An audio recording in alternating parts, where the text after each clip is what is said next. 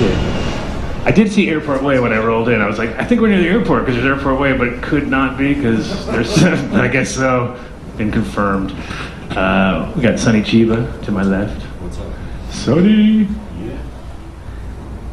We got boy band member, newest boy band member. Can you tell them about my past? No, I haven't talked. I thought we were going to keep that a secret. Well, not really, but I guess we could. Introduce yourself.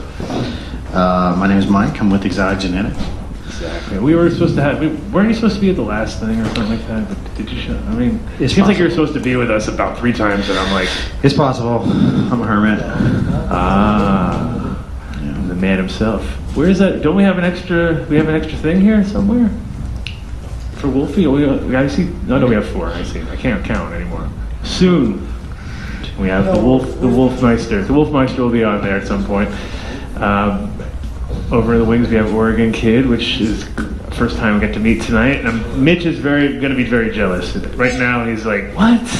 He was already pissed off when I told him the reality of that we were really doing this, because it's hard to get the messages across sometimes. Like, even my own co-host doesn't understand that we're really doing it. At first it was like, and then this morning I called him and said, are you doing a show today? And he's like, no, you're doing the show. And I was like, I totally forgot, dude. So we're trying to do too much, I guess, but tonight we're going to cover a bunch of wackiness, I guess. Today is the banter day, actually. Friday, there's no rules. Adam Dunn show on Wednesday is going to have some sort of structure. We haven't seen it yet. It hasn't happened, but it could develop into an actual structured show. Friday, this is like, we don't give a fuck. You can say whatever you want, do whatever you want. There's no rules. Banter away. As long as you say seats here now on this particular event as much as you can, it's extra. You can say whatever you want. Just got to throw that in. This is your hometown-ish, kind of. This is your home neighborhood. This is your neighborhood. We're in your zone. Tell us a little bit about it. How long have you been in this zone, in this area?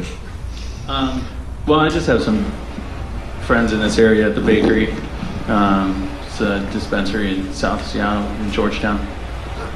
How long has that been around? I believe the dispensary's been around for maybe a year or 2, but I moved up here recently from Los Angeles, and about a year ago, and they're just an excellent shop, and probably that's about when we really got together. Actually, it's really face to face, more or less. Right, a little exactly. longer, but yeah, exactly. Even though we met however many years ago, but that's. I was thinking about it. Was like almost 20 or something? Right. So, and actually, I was telling this story the other day because it's funny when you meet somebody 20 years later and you actually sit down with them and it's like you really don't remember that person at all. Like you're like I guess I know you. Tells me, oh man, when I first really remember you being way more of a dick. Well, I just remember this totally more like total thrill seeker kind of weird kid that just didn't give a shit. Like, because we rolled up on PCH at Richard's new shop, which was whatever the name was. Dementia. Yeah. Dementia, right? So the new glass shop, and it was like I was still a little bit like shell shocked, even though I was living in Amsterdam and I was so used to seeing weed and being cool about it. When I was back in America, I always still had that edge, and when I went to LA, it seemed like everybody lost that edge around 95, 96. They were like, oh dude, it's legal, we don't give a fuck, and everybody was going way more overboard than we ever were. And I just remember going from one side of PCH to the other, and had like a 3-foot bong in one hand and a big gigantic jar of weed, and we were rolling across the street, and I was like, we are on the highway, like right now, and you can see the giant buds and the thing, and it was like, we're going to the shop. I was definitely more fearless back then, yeah. Those were the days. So now and then I finally saw it. This time I was like, this guy seems like he's way too on point and careful to be that kid that I remember. That's exactly how those memories were faded a little bit. Well, I mean, things change. Make it this far, we gotta adjust. Yeah, and I think a lot of it's survival of the fittest, or survival of the smartest, or just pure luck, because there's plenty of them out there that didn't hide from the beginning. And I think that's kind of where right now the new generation, or they didn't really have that they were kind of where you were at that moment in time, but because the laws were like 2 or 3 years in effect and they weren't really laws, they were like, oh, you have this in California that, oh yeah, I can do whatever, you know, and it was like, really, that's not the most... the laws at that time actually were favorable to push the limit as much as possible because they really had gotten lenient, so those were some good times to really get down, you know, for the first time. And I think a lot of the same people, like, what was interesting was I saw Chris Bliss the other day, which is another character that was out around California in those times, and he's the guy that made the Stoner Bars and the Keef Cats, and he was like the first guy that did something that I saw in America, in Europe, that I was like, oh yeah, that fucking on point right there, Keef Cat, I want that, you know what I mean? And then he came to Amsterdam and he was with Mickey Martin. They were partners at the time, which is also interesting in the new modern era of internet, and now everybody's an internet star, and Mickey Martin being a person that everybody knows. They were actually partners, and when they came out, it was like a completely different crew. Mickey Martin wore a fur coat, you know what I mean? He looked like a pimp, and it was like, oh, this is not the same person that you know now. And then Chris Bliss was the chef, and he really had all this. He was just like tons of information, you know. And I was just like, couldn't believe the Snickers or the Keef Cats were so good because I'd also lived in Europe for so long that I missed like a good Reese's peanut butter cup. To me, it was like, Wait, it was a Keef Cat? huh? You never seen the Keef Cats? No. Oh my god. You got a stash of these to show off for everybody? These were so many years ago. This is like the original. This is actually the original, like, on point person who's like, I'm gonna make something that tastes like what you like and get you high and make you laugh. You know what I mean? It wasn't just It was a package deal with that. It was all the above. And then in the end, Mickey got in tons of trouble, whereas Chris kind of got bailed out of the company early, and then Mickey kind of ran with it, and then it got like. It was in Amsterdam? That was in the States. That was in Cali. That was a. Was it a medical product or? It was a pre-medical product. It was like it was when there was no idea of like actually. You know, there was. He actually did.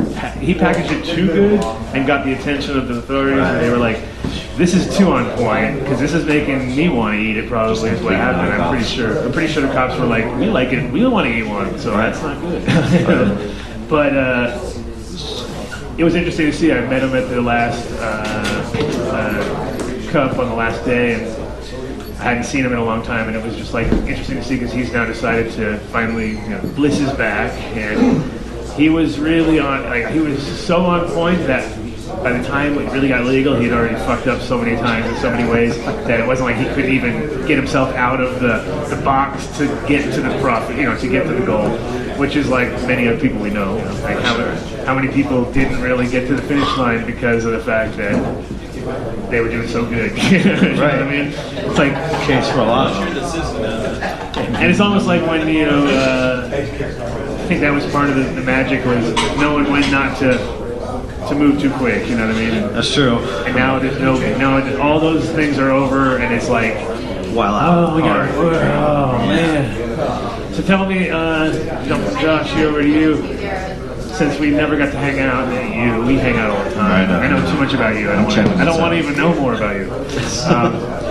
But with Exotic, I mean, you guys have been killing it. Like, just like, seems like everywhere. It's weird because, like, I think between me and Mitch, as far as our team, Mitch is really on point with all the newer breeders and all the up and coming. And I was always obviously back in the day, and I could pay attention to a point, especially when people would use my material, of course, and be like, hey, now I'm paying attention. But for the most part, it seems like you had like your own unique tap into the industry. Where'd you come from as far as like your genetic background from your source material? Did you have your own family sort of deal going on, or was it like purely out of your own? You know, it was one of those things where about 8-9 years ago, man, we were just all, me and a friend of mine were just getting into growing and wanted to make new stuff, and we used to watch a lot of YouTube videos of different people growing, trying to do their thing, and some of them were good, some of them weren't.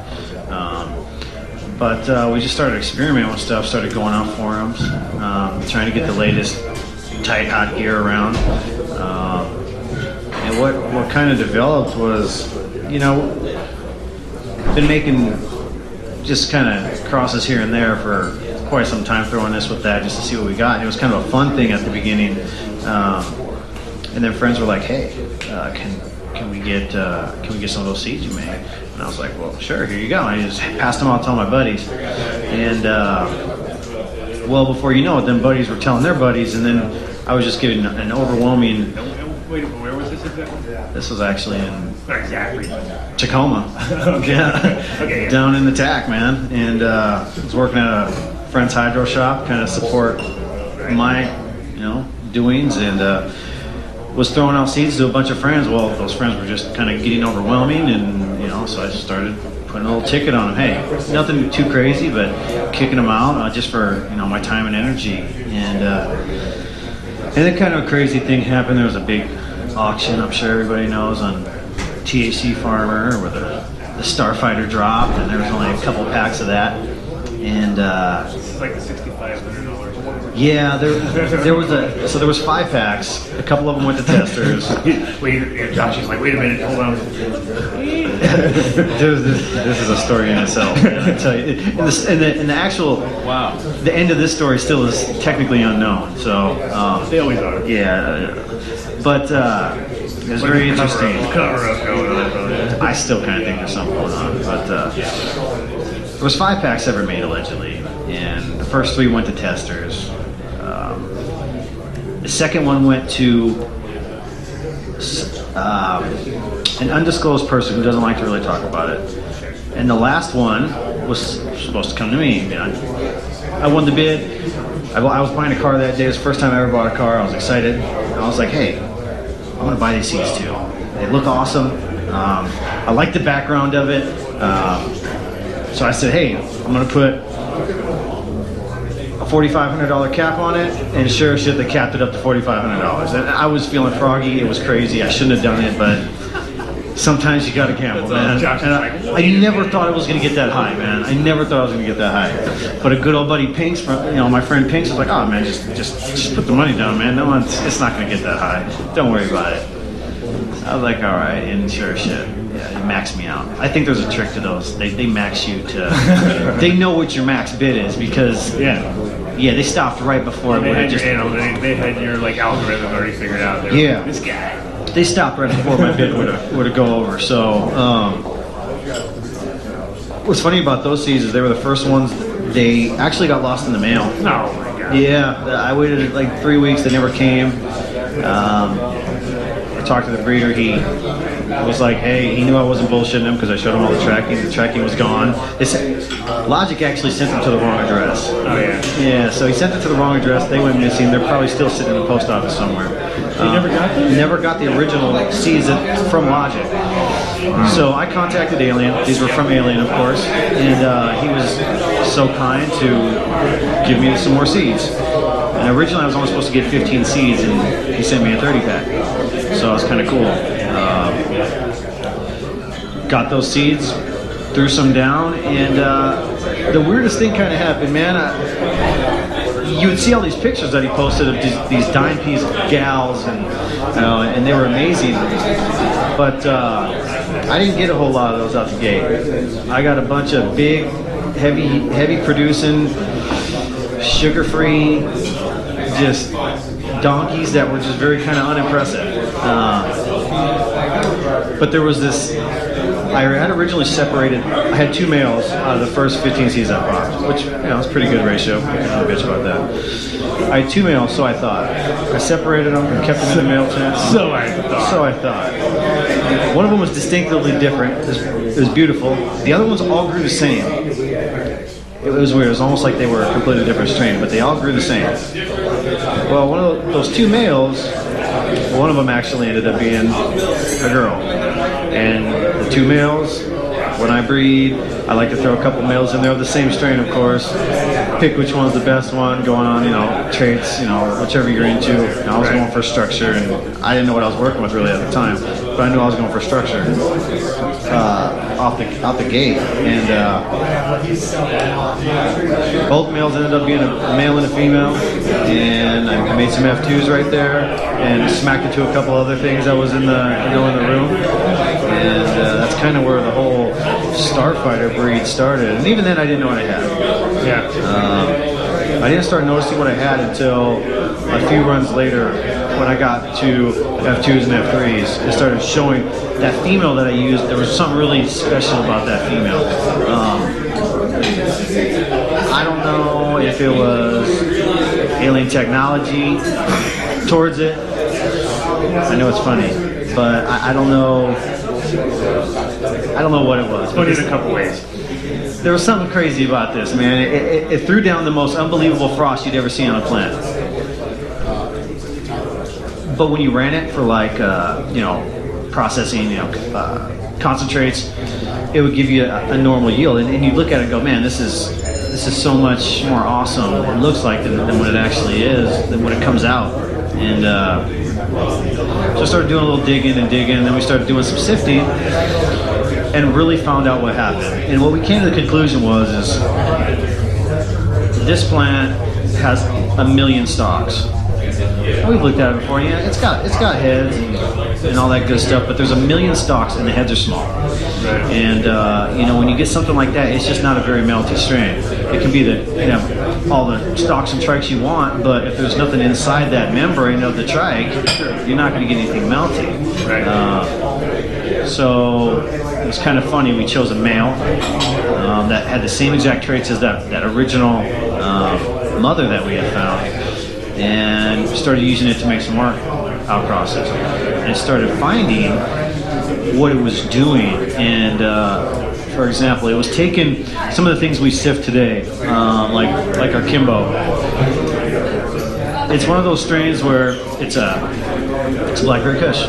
So, and blackberry Kush is very resinous. It has the frost on it. It has monster heads, but the stalks on it aren't very large.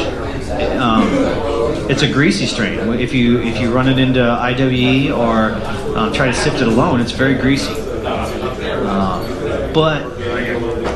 Oops, sorry. Same thing with cookies, man. You can't move. I think it just settles into itself.